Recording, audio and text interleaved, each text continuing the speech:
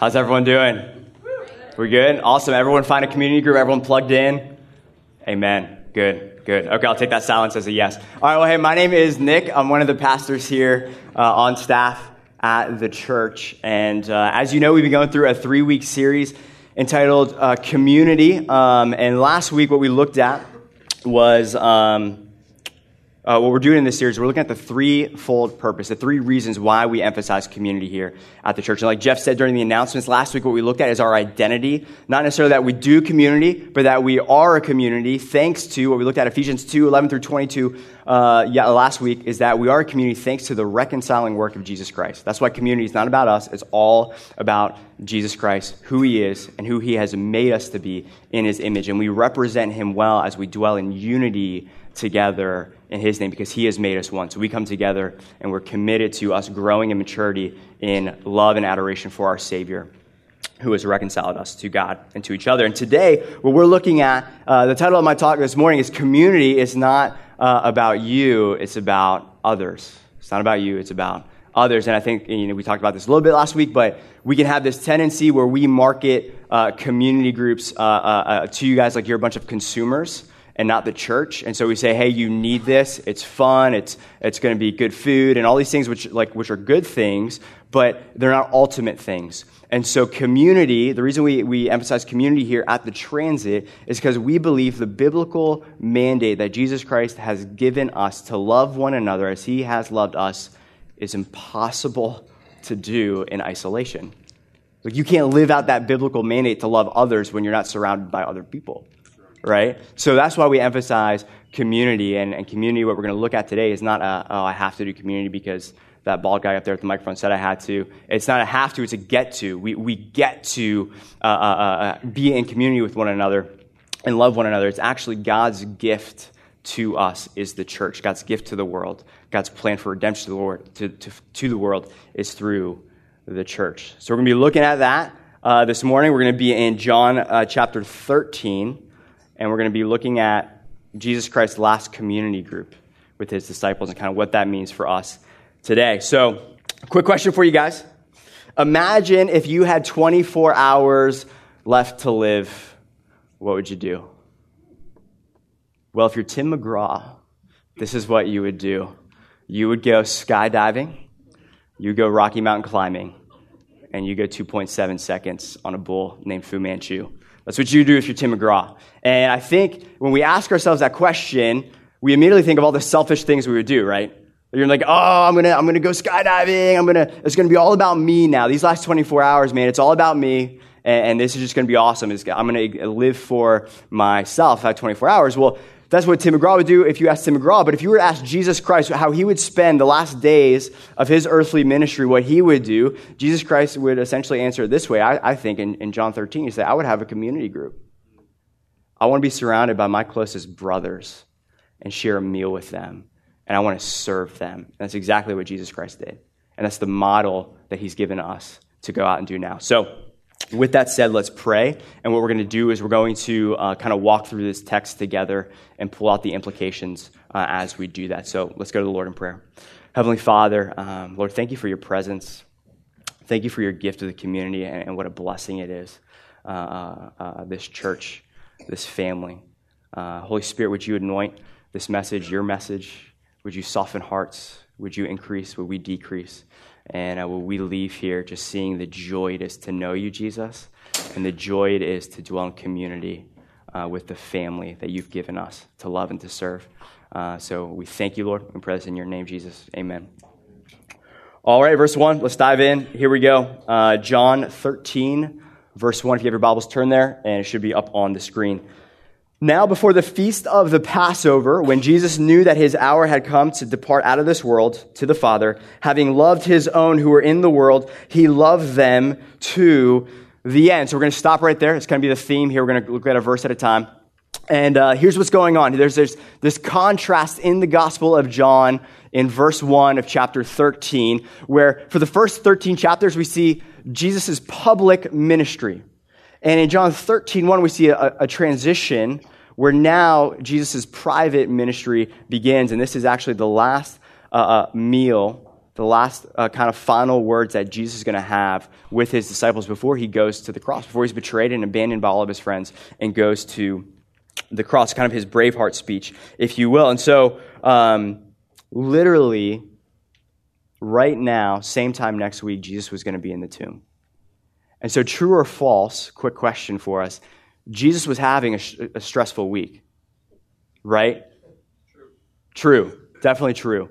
So it would have been totally okay if Jesus sent the email out to all of his community group members and said, hey, Peter, James, John, we're going to take the week off, okay? Spend some time with yourself. And that would have been totally cool, right? Because Jesus is about to, Jesus needs some Jesus time, right? Like some stuff's about to go down, right? But Jesus doesn't do that, right? We would be tempted to do that. And I just canceled plans this past week with some people here because I was just a super busy week and I had to do a last minute, hey, sorry, whatever. But that's not what Jesus did. And actually what John says that Jesus Christ did in the midst of that stress and everything that was happening, Jesus, it says this, that he loved his own and he loved them to the end. He loved them to the end. He loved his own, that new messianic community, the disciples, the church that he was making one, the Jew and Gentile alike. He loved his own. He loves the church. He loves his family. Remember, he's not called us individually. He's called us as a people to himself. He loved his own. And this is a beautiful piece too, is that he loved them to the end. And so what John there's talking about is both kind of adverbally and in a time frame as well, that up into the last breath in his lungs, he loved his disciples. He loved his own. In addition to that, his love was full. It was complete. And so I think what I can glean from that is just the beautiful comfort it is to know that if you are in Christ, what that means is you are Christ's own. You are his family, and he loves his own. And he's going to love his own to the end, to the fullest. And so what that means is that nothing can separate you from Christ's love for you, including you. I think a lot of times we think, I can mess this up or whatever. No, you have to rest in the sweet fact that God has got his hand on you and he's not going to let go. It's called perseverance of the saints. I believe you can't lose your salvation because your salvation isn't dependent on you. It's upon the Father, and he's the one holding on to you, and you can just rest in that. He's going to love his own to the end, and that's exactly what he did. It's exactly what he did. It's not theoretical. It's actually practical. That's what Jesus Christ did here, having a community group with his disciples. So, segue into the community group, verse 2. During supper, when the devil had already put it into the heart of Judas Iscariot, Simon's son, to betray him. Kind of an awkward spot here to stop, but we're going to stop here. So here's the setting, is that Jesus is sharing a meal. It says during supper, is that he's sharing a meal with his disciples. 24 hours left to live, that's what he's doing. He's sharing a meal. So the email went out to all the community group members. Hey, Peter responded, hey, I'm bringing the wine. John, I'm bringing the bread. Judas showed up empty-handed because that's, how he rolls. And speaking of Judas, what John is doing here is he's kind of building the suspense to what's about to take place at this supper. And he's giving us these side notes here. And here's a huge side note. He says, he mentions Judas Iscariot. And so Jesus is spending his last dinner with his betrayer. His betrayer. Can you imagine that? Like looking across the table, the guy who literally is betraying you for a couple dollars to kill you. Like he's put a hit on your head, essentially. Sharing a meal. The guy. So I got news for you. If there's some people in your community group you don't get along with, get over it. They haven't put a hit on your head. So I think you can, if anything from this narrative, choose to do what Christ did and love difficult people and recognizing that you're a difficult person to love as well. So what's interesting is you got to keep that in the back of your head, that it wasn't just that Jesus shared a meal with this guy. It wasn't that just Jesus shared a meal with him. So John's giving this, and John gives us again in verse 3 these little side notes, and then he says this, verse 3, Jesus, knowing that the Father had given all things into his hands, and that he had come from God and was going back to God. Stop there. Awkward place to stop. We're going to stop there. So John, again, is building the suspense. He's really setting the scene. There's two things he mentions here that Jesus knew. One, Jesus knew that he had come from God and he was going back to God. His identity was secure in the fact that he was sent by God the Father. And that soon and very soon, he was going back to God. And then secondly, what John points out is that Jesus Christ knew. I love this because honestly, when I first read over this, I kind of glossed over this. And we need to read Scripture in slow motion. And this is what John said, is that Jesus knew that the Father had given all things into his hands. And so it's interesting in the Greek, what that all things means is all things. I don't know if you guys caught that. So what that means is that there's nothing that's not under the sovereign control of Jesus Christ. That, I forget how the quote goes, I'm going to butcher it, but there's not a speck of dust in this universe that Jesus Christ does not say, mine. Mine. And so it's not, what John is getting here is that it's not that Jesus has power, it's not that just he has authority, it's that he is the ultimate authority of the universe. Because it's his creation. We are his creation. All of us are going to have to give an account one day to him. He is the ultimate authority. And so I think what John is really why John is pointing this out right before we dive into verse 4 and 5 is what I think he wants to highlight is, how did Jesus Christ use that authority? How did Jesus Christ use that status, that position? Right? If I had all things given unto me were under my authority, and I was looking at my betrayer, who, Judas, I don't know if I would have done what Jesus did in the next couple of verses, right? I think we can kind of brainstorm how, we would have used that power, like maybe a lightning bolt middle of dinner or something. I don't know. But keep that in the back of your mind as we look at verses 4 and 5, that this is their master, their teacher, their Lord, and this is the sovereign authority over the universe. And look how he models for us humility and love and service towards one another. Verse 4 through 5. Jesus being Lord over all things. It's kind of my rendition. Jesus being Lord over all things. Nick Mudd translation, and then goes into this. Jesus being Lord over all things, verse 4, rose from supper. He laid aside his outer garments, and taking a towel, he tied it around his waist. Then he poured water into a basin and began to wash the disciples' feet and to wipe them with the towel that was wrapped around him.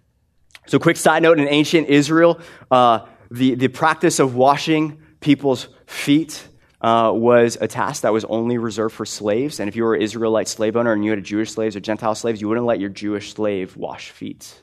That was reserved for the Gentile servant, Gentile slave.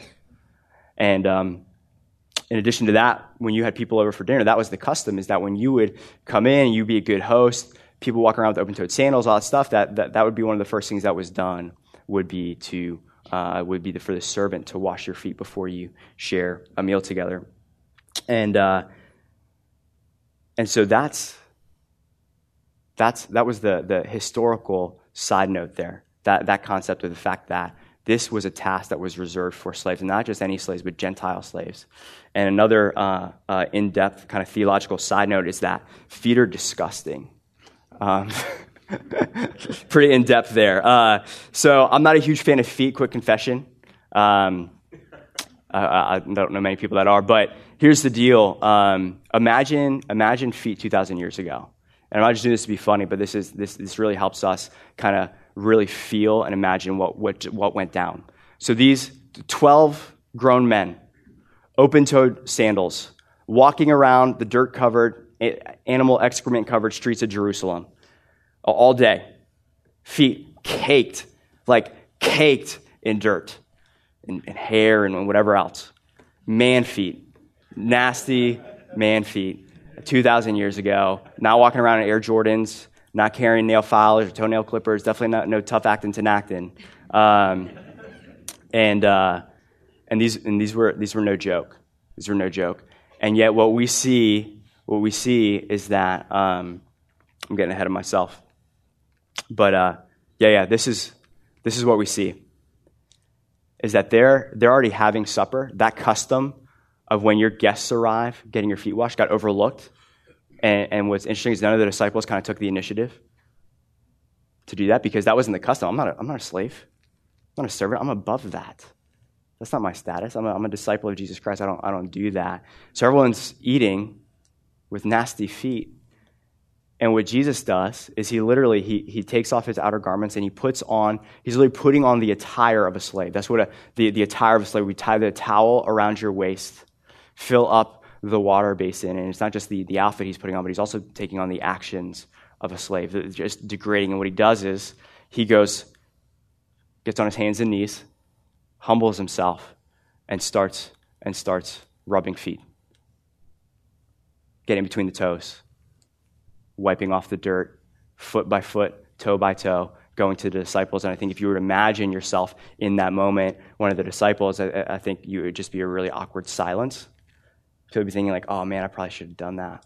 I can't believe Jesus is doing this right now. He shouldn't be doing this. He's our master. He's our Lord. And no one's saying anything.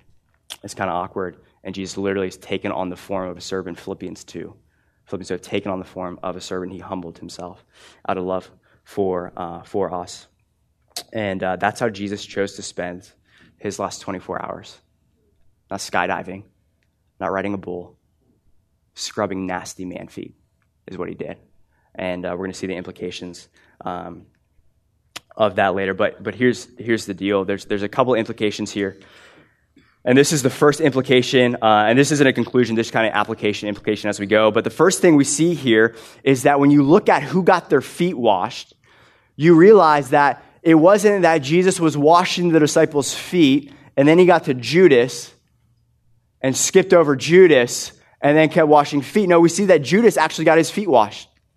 That Jesus Christ loved his enemy, Judas, his enemy, his betrayer, his essentially murderer. That Jesus actually washed his feet, did the most degrading thing. Could you imagine that?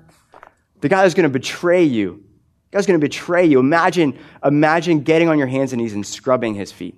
And that's what Jesus did to his enemy. So I think the first implication we see, Christians, we have to understand this, is we're called to love people who are our enemies. And not just our enemies, we're called to love people that are different than us. We're called to love people that don't look like us, vote like us, go to church like us. Why? Because that's what Christ has done for us. And now we get to proclaim through both our words and our actions who God is and what he's done for us and how we treat people different than us. And that includes, like Jeff was saying, in our community group. Like we don't want to just be surrounded by people like us. We're called to love people different than us. And there's a quote I heard by this one pastor, Erwin McManus, and it just resonated with me. He says, listen, when you become a Christian, you forever forfeit the right to pick and choose who you love. You forever forfeit the right. And I saw this thing on Facebook recently. It was the 50 people that Jesus Christ says you can hate. So I posted it on Facebook, and I was like, oh man, absolutely got my attention. So I click on it, and like you read the little article, and it's like, all right, here comes the 50, people that Jesus says you can hate, and then it's a list of 1 through 50 with just blank. And that's good. That's genius. Church, man, would we understand that the Savior that we raise our hands to and praise is the one who also washed Judas's feet, and he's calling us this morning to adopt that mindset and do the same thing. So, secondly, when we're looking at who got their feet washed, we see that all the disciples, including Judas, got their feet washed. But there's one person here. The text isn't really specific, but the text doesn't say. There's one person here who didn't get their feet washed. It was Jesus Christ. Never in the text do we say, and then Peter out of nowhere was like, Jesus, now let me return the favor and wash your feet. And I think the implication there is, that love requires sometimes the sacrifice of your needs as you meet the needs of others. Like as you're serving others, your needs often get overlooked. But here's the deal, your needs aren't ultimate. That's why I chose to title this series, it's not about community, it's not about you. It's not about you and your needs, ultimately. That's not the ultimate. Because there is far greater joy when you can take the hit to meet other people's needs. As Christ took the hit so that we would live, now we get to take the hit so that others would live. And that there's no greater joy than that, my friends. Being part of life transformation as the people of God. And that's the joy that we have. And it's more blessed to give than receive. And I had this moment. A friend was over, and something that I've been really trying to practice is hospitality. Like if you're going to step foot into my home, I really want to be like, hey, how can I serve you coffee? We don't really have any good food at our house because whatever. I don't know how to cook or whatever. So basically, it's like I got these protein bars or whatever. I know how to make good coffee. Like that's how I'll bless you. And so thankfully, my friend came hungry, and then I had this epiphany as I was watching him eat my protein bars. I was like, oh, like this click, like we all know this, but I didn't really know it, that me giving him my protein bar means that like I don't get to eat that protein bar. Right? And we will serve as long as we don't have to take the hit. But that's not service, right? Jesus never got his feet washed. Jesus never got his feet washed. And as we sacrifice, as we serve, a lot of times, if we're going to give that meal to that person that just had a newborn, that means that, hey, you know what? It means we might not eat out this week, or we might forfeit a nice dinner tonight so that we could share the joy of Christ, who he is, what he's done for us with other people, and say, look at how God has loved me, that I'm more than happy to not eat a protein bar so you can have my protein, so you can come, you can feel the love of Christ in just a small way.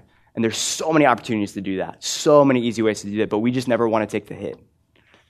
We just don't want to have other people eat our protein bars, But there's so much joy in that, church. There's so much joy in that. Jesus never got his feet washed. And one of the last implications here before we move on is that community is messy, right? Cleaning and scrubbing 24 feet is not like a clean, like necessarily fun. I wouldn't necessarily term that fun activity. There wasn't any like hand sanitizer or whatever, just a basin and a towel and all that stuff. Community is messy. And God's grace and his providence and his timing. Last night, my Uber driver from the airport, we just got to talking. And I don't know if you've had those conversations before where you're like, oh man, like Holy Spirit is just like spitting fire through me right now. Where like the conversation is building and building. All of a sudden you're like, boom, you're in the thick of like, all right, giddy up. Like we're in an awesome conversation. And then someone is kind of speaking through you and you'll say stuff and you'll think to yourself, where in the world did that come from? That's gold. I was like, that was good. That wasn't me. There's no chance that would come up, not at 12:30 when I, whatever, after traveling all day. But anyways, the person was sharing, this girl, Jen, who is just awesome, who, I won't share all the details, but basically she's new to the area. There 2 weeks, basically moved because of certain things. But we started talking about the church, and she's like, I just had a jaded experience growing up.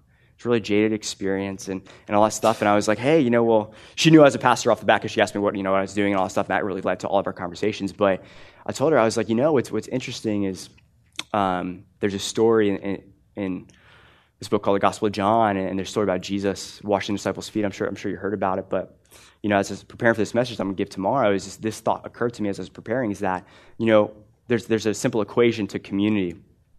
My nasty feet plus your nasty feet equals a lot of nasty feet, right? It does. Community can be messy sometimes. Why? Because people are messy. And in Galatians 6 it says this, that we are called to bear one another's burdens. And so the assumption with that is we don't realize this as church, we're coming with burdens. We're coming here together with messy feet sometimes, with burdens that we're called to help each other bear. And the reason I shared that with her is I was like, listen, I think where the church goes wrong is we're not authentic anymore. No one is being real. We're all wearing masks and we're not. I said, yes, that might have been a bad experience, but I know a lot of awesome places with a lot of authentic people who would say, you know what? It's not that, I have this all figured out. I don't have any burdens, but I have a burden just like you.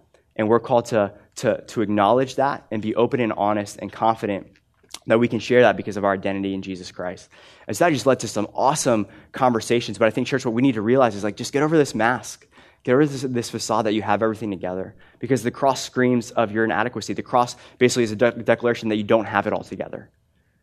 So when you come here and you confess in your community group, oh my gosh, this is what we're going through. It's so tough. Or this is my personal struggle that I'm wrestling with. It shouldn't surprise us. That's what Christ came to do, was to wash feet, to bear our burden so that we can be renewed. And we're called to model that in communion with each other. And so anyways, you might be saying, Nick, you're doing a really good job getting involved in community groups right now. This is Dale Carnegie, How to Win Friends and Influence People. But here's the deal. Community is tough. It's a sacrifice, but it's a life-giving sacrifice. I don't want to get ahead of myself. Don't want to get ahead of myself, but it's a life-giving sacrifice because you're not coming selfishly for your needs to be met. You're coming selflessly for the life of others. And as you commit yourself to the glory of God and the life and love of others, your needs don't seem that important anymore. And the joy that you'll experience in that of getting on your hands and knees and kind of hypothetically washing those feet of those in your community and meeting those needs, man, there's no greater joy than being part of the life-transforming work of God in community. There's hands down nothing more exciting than seeing that. Way more exciting than fun. Way more exciting than a good meal at dinner. Coming together and being committed to seeing God glorified in how we love one another. There's hands down nothing more exciting than that. And that's what we want to be about, is life-transforming community. Because, and we'll talk about this next week, is that the reason CrossFit is so, the greatest church in America, a.k.a. CrossFit, is because everyone's telling everyone, because why? Because life transformation is happening there. Life transformation, life change is happening. Hey, come and see this community where we got this new workout, we're deadlifting, we're, getting herniated discs and all this stuff. It's awesome. And you should come hang out. And so that should be our model of community, is the ultimate is life transformation in Jesus Christ. And when that happens, and when that has happened, and when we as a church are committed to that, that's when it just comes naturally for us to say to our neighbors, to say to our friends, hey, come see this awesome community where life transformation is happening. So, okay, I got to speed up here. Okay, verse 6, here we go. So he came to Simon Peter, who said to him, Lord, do you wash my feet? And Jesus answered him, what I am doing now you do not understand, but afterward you will understand. So Jesus going around, there's all a silence, and lo and behold, no surprise here, Peter's the one who breaks the silence. And Peter says, this is insane, Jesus, what you're doing. Just you're making yourself look ridiculous. You're not a slave. You're not a servant. Jesus, how dare you do this? And so here's another implication, is that church, is that loving people the way Christ loved us won't make sense to the world. This kind of love is confusing. People won't understand it. They shouldn't. So what that means is if we're doing this, people should be asking questions. People should be saying, hey, why do you keep taking my trash out for me every Thursday night? Or hey, they should just be asking questions. Why are you doing this? It should. And so our ultimate goal at church isn't to fit in and to be cool. Our ultimate goal is to love others as Christ has loved us, so that he will be glorified, so we grow in love for him. And as we do that, it's going to be awkward. It's going to be weird. It's not going to make sense.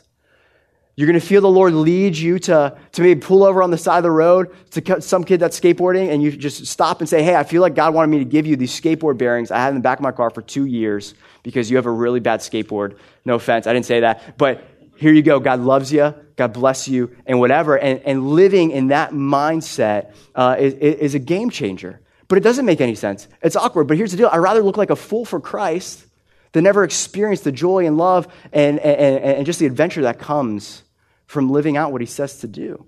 There's nothing more exciting than that.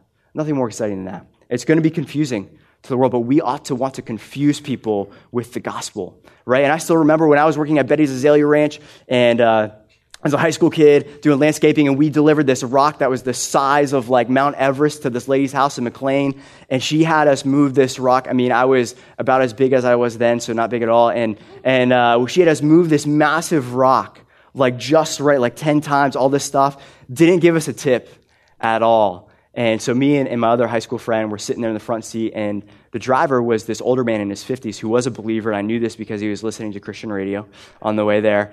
And me and my buddy, the whole ride back, were just complaining, oh my gosh, bro, like, we should look at the house. Man, she had the money to give us a tip, didn't give us a tip, and then she treated us like, like we were whatever, like lower than her, and all this stuff. And we get back, and now we're working on the property, and I still remember this to this day. The guy was just kind of silent, didn't say much, and he didn't have that much money, and he came back and he sought us out in the way back of that area there, that landscaping company, and he said, hey guys, I know you didn't get a tip, and I feel bad about that, but hey, here are 2 waters for you guys. I'd be like, God bless you.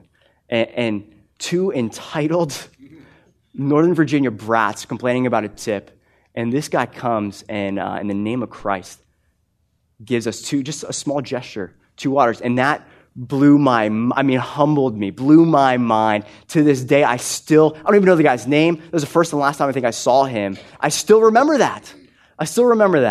We got to confuse people with the gospel. We should be attuned to doing that. So this is confusing Peter. He doesn't understand. And Jesus says, what I'm doing, you don't understand now, but you'll understand afterwards. Talking about the cross. This is a foreshadowing of the cross. That's going to, the anointing, the cleansing work that Jesus is going to do on the cross. And then in verse 8, Peter said to him, you will never wash my feet. And Jesus answered him, if I don't wash you, you have no share with him. Peter's response here is accurate, right? Like your boss, those in authority over you, they start washing your feet and you're saying, no, that's not how this works. You're not going to wash my feet. And when Jesus drops a bomb and he says, no, if I don't wash your feet, you don't understand what I'm doing. This is symbolic. If I don't wash your feet, you don't have any share with me. You don't have a share with me. There's a cleansing, internal cleansing of our hearts that has to take place if we want to know God.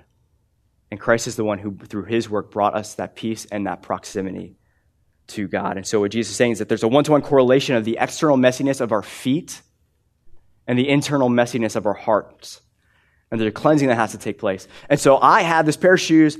They're my new Sperry's, but for some reason they smell really bad and it's terrible, okay? And so Jen offered to put like some shoe powder in there. I said no. This last week I said, no, I like them the way they are. Don't do that because then it's just going to smell like shoes and feet and odor and whatever. So I said, don't do that. And then yesterday I'm traveling, and I realized that I had to put these in my bag so I could wear different shoes. And what happened was those shoes, even though I stuffed them full of TP and wrapped them in a shopping bag and put them in my bag, when I opened them up, everything in my bag smelled like those shoes.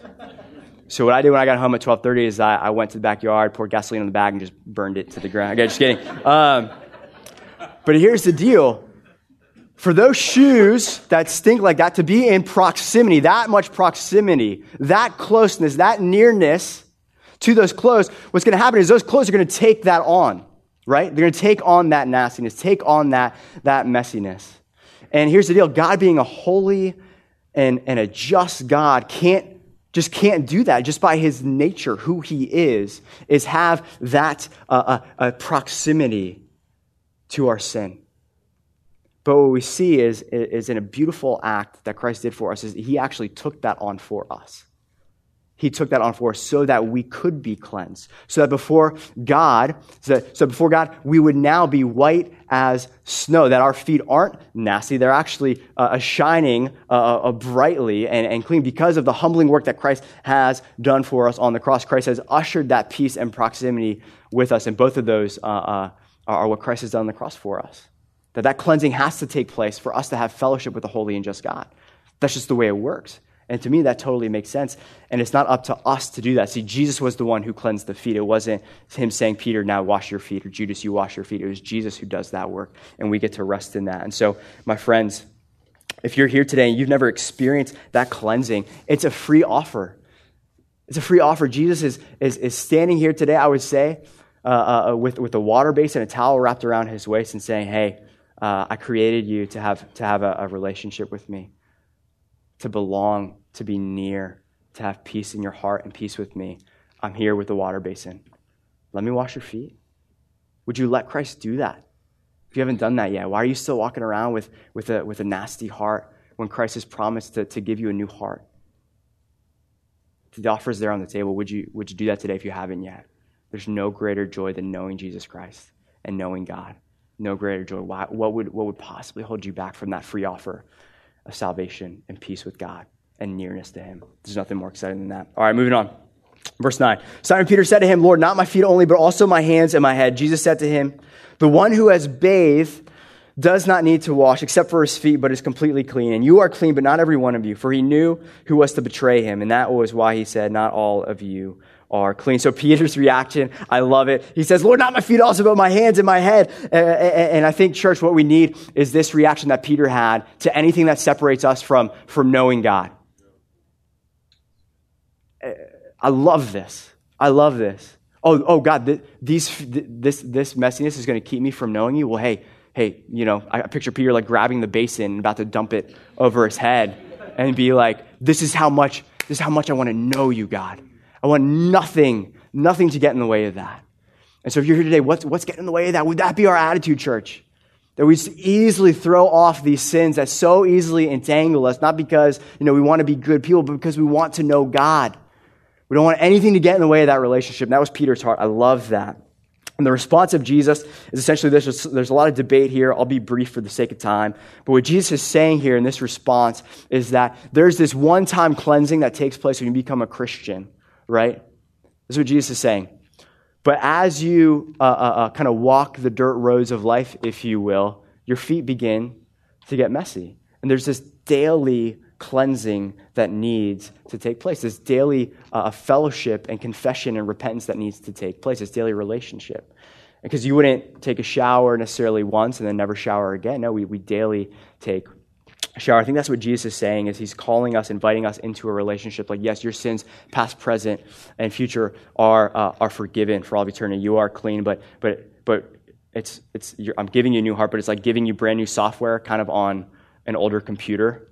Right? We're still in the flesh. We're still in the body. But God is giving us this new software that's renewing our minds and our hearts, but we still have the old software that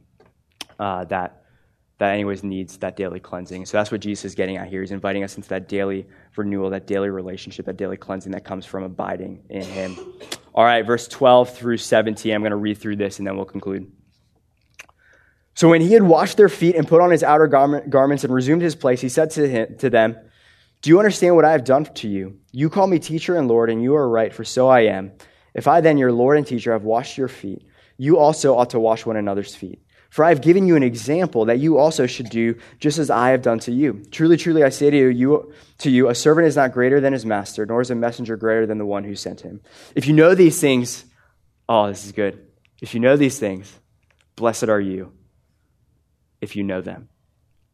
Didn't say that. Blessed are you if you do them. If you know these things, blessed are you if you do them. So there's two explanations. So Jesus does this act, and then he lays out the explanation and the implications to his disciples in that moment. This is one of the last things Jesus wanted to share with his disciples before he went to the cross.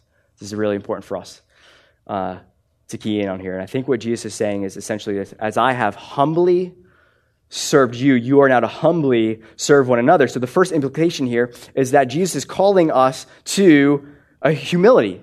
That just as he took on the attire and the actions of a servant, that means that there's nothing now that his disciples were not willing to do. There's nothing that they were above, because there's nothing that Jesus was above in love and service to them. And so verse 14, if I, your Lord and teacher, have washed your feet, then you are to wash one another's feet. Truly, truly, I say to you, a servant is not greater than his master, nor is a messenger greater than the one who sent him. And so for me, here's the deal. Like there's lots of help that needs to be done with the kids ministry. Right, and so we've been talking about that. We've been talking to the guys, and as I've been wrestling with that, I've haven't necessarily served that much with kids. I'm not really a kid person, if you will. But here's the deal: I don't think Jesus was necessarily a foot person, but there was a need that needed to be met, right? And so Jesus did what needed to be done because Jesus wasn't above that. And so for us, church. Man, will we understand that humility, that there's no task here that, hey, you know what, I don't do that. That's not me. Well, Jesus didn't say that about feet, and that's our master, that's our Lord. So if he's willing to do that, then there's nothing that we shouldn't be willing to humbly submit to as well. And another side note, those are our nieces and nephews in kids ministry. Nieces and nephews in Christ. That's family. How cool is it that when we serve back there, we get to proclaim who God is and what he's done for our nieces and nephews in the kids ministry. And it's just a different mindset. We're family. And so anyways, moving on. The second implication is this, Jesus gives us a beautiful example of a great call and a command to serve one another, to love one another. He says, "For I have given you an example that you also should do just as I have done to you." And I don't think Jesus is calling us literally to wash each other's feet. I think he's saying here, I've given you an example. This is what it looks like to humbly serve and love one another. It's going to be confusing. It's not going to make sense. It's going to be messy. It's going to be demeaning and degrading sometimes. But this is how I have loved you. Now you also are to love one another. And here's what I'm getting at this morning. Verse 17, Jesus says, "If you know these things, blessed are you if you do them." See, I think, and I'll wrap up with this, I think the tragedy that I've experienced in my own life, and I think that we experience in the church, is that we equate Christian maturity with acquiring more knowledge about Christ. We just think, oh, the more I know, that means, and I'm a huge nerd, man. I love theology and all that stuff, but we equate that with Christian maturity.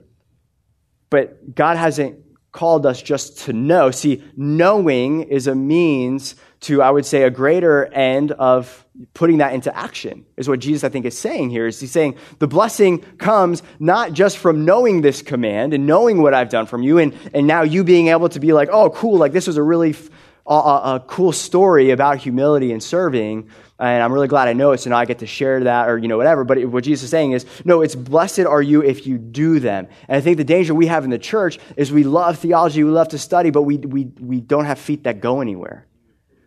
We don't have hands that are ever getting messy. We don't have knees that are ever being bent in service to our fellow men, our fellow brothers and sisters in Christ. And what's so funny is, like, for those of you who played sports, studying film, studying how to improve the game wasn't so that you could just acquire more knowledge about the game and sit on the bench. It was so that you could play the game better. It was everything you learned, everything you studied that film, if you're a football player or hockey or basketball or croquet or whatever it was, the more you study those angles and study defense, study offense, all that stuff was for when you step foot on the ice, you would be prepared and ready to give it all you got. And the blessing comes when you're on the ice, when you're on the field, when you're on the court. That's when the blessing comes. I think for a lot of us here, the reason we're so stagnant in our faith and not really seeing, there's not that excitement, there's not that feeling that the Lord is at work and moving, is because we know a lot. We're not doing a lot. Blessed are you if you do these things. The blessing comes in the doing piece, the doing community together. And John 13, 34 through 35, Jesus says this a little bit later in this chapter. He says, "A new command I give you, love one another. As I have loved you, so you must love one another. By this, everyone will know that you are my disciples if you love one another." The reason we emphasize community groups at the Transit is because Christ has made us a community, and he's called us to model Christ, model him to each other. And this is what I've done for you. Now you, through your actions, you have the joy, you have the excitement through your actions and your word to talk about who I am, to proclaim how good I am, how good it is to know me, and what I've done for you by how you love one another. See, when you take the hit in your community group, and there's a need that needs to be met, those of you in community, and you meet that need for that person, what you're saying to that person is, look how awesome God is. Look how much he's loved me. And I want to show and proclaim this great God, this great Jesus to you by how I love you. And what John is getting at, we're going to talk about this next week, is, listen, the world is watching. The world is watching. And if you want to make much of the name of Jesus and have him be glorified, what Jesus is saying, and that's why we emphasize community groups here, is because God is glorified in us when we live this community group out. Jesus is saying, you want the whole world to know that you're the disciples of Jesus Christ? Start loving one another. Start meeting needs. Start theoretically washing each other's feet and serving one another. And community is not a have to, it is a get to. And there's nothing in this life that's more exciting than packing up all your kids, getting ready, bringing all your supplies for the dinner, pulling up to the driveway of your community group on that Wednesday night or that Tuesday night, and praying before you step up and saying, God, there's nothing more exciting than coming to this house with my family where life change is happening. Life transformation is happening. See, that's our commitment. It is God being glorified and lives being changed, needs being met. That's what we're about. And so you guys see that difference when you pull up to the driveway and community group where, that is such a far better why behind why we meet up. This is where life change is happening. I have an opportunity, this group, to lay down my needs and to proclaim by how I love one another how awesome Jesus has been to me. And the only way to do that is to not do that in isolation. You want to talk about how good God is and who he is and what he's done for you, you got to be surrounded by people. And we're called to do that to the church, to our family, to remind us of the gospel, and we're called to do it to the nations as well, which we're going to talk about next week. So with that said, let me pray. Heavenly Father, Lord, we thank you, Jesus, for your love for us, there was nothing you weren't willing to do for us. It's humbling to know that, Father. I pray that we would rest in the fact that we are your own today, Jesus. Rest in the fact that you have made us clean. Rest in the fact that that you have made us clean so that we can now go and be a blessing to others, that you have blessed us so that we can bless others. So Holy Spirit, would you come?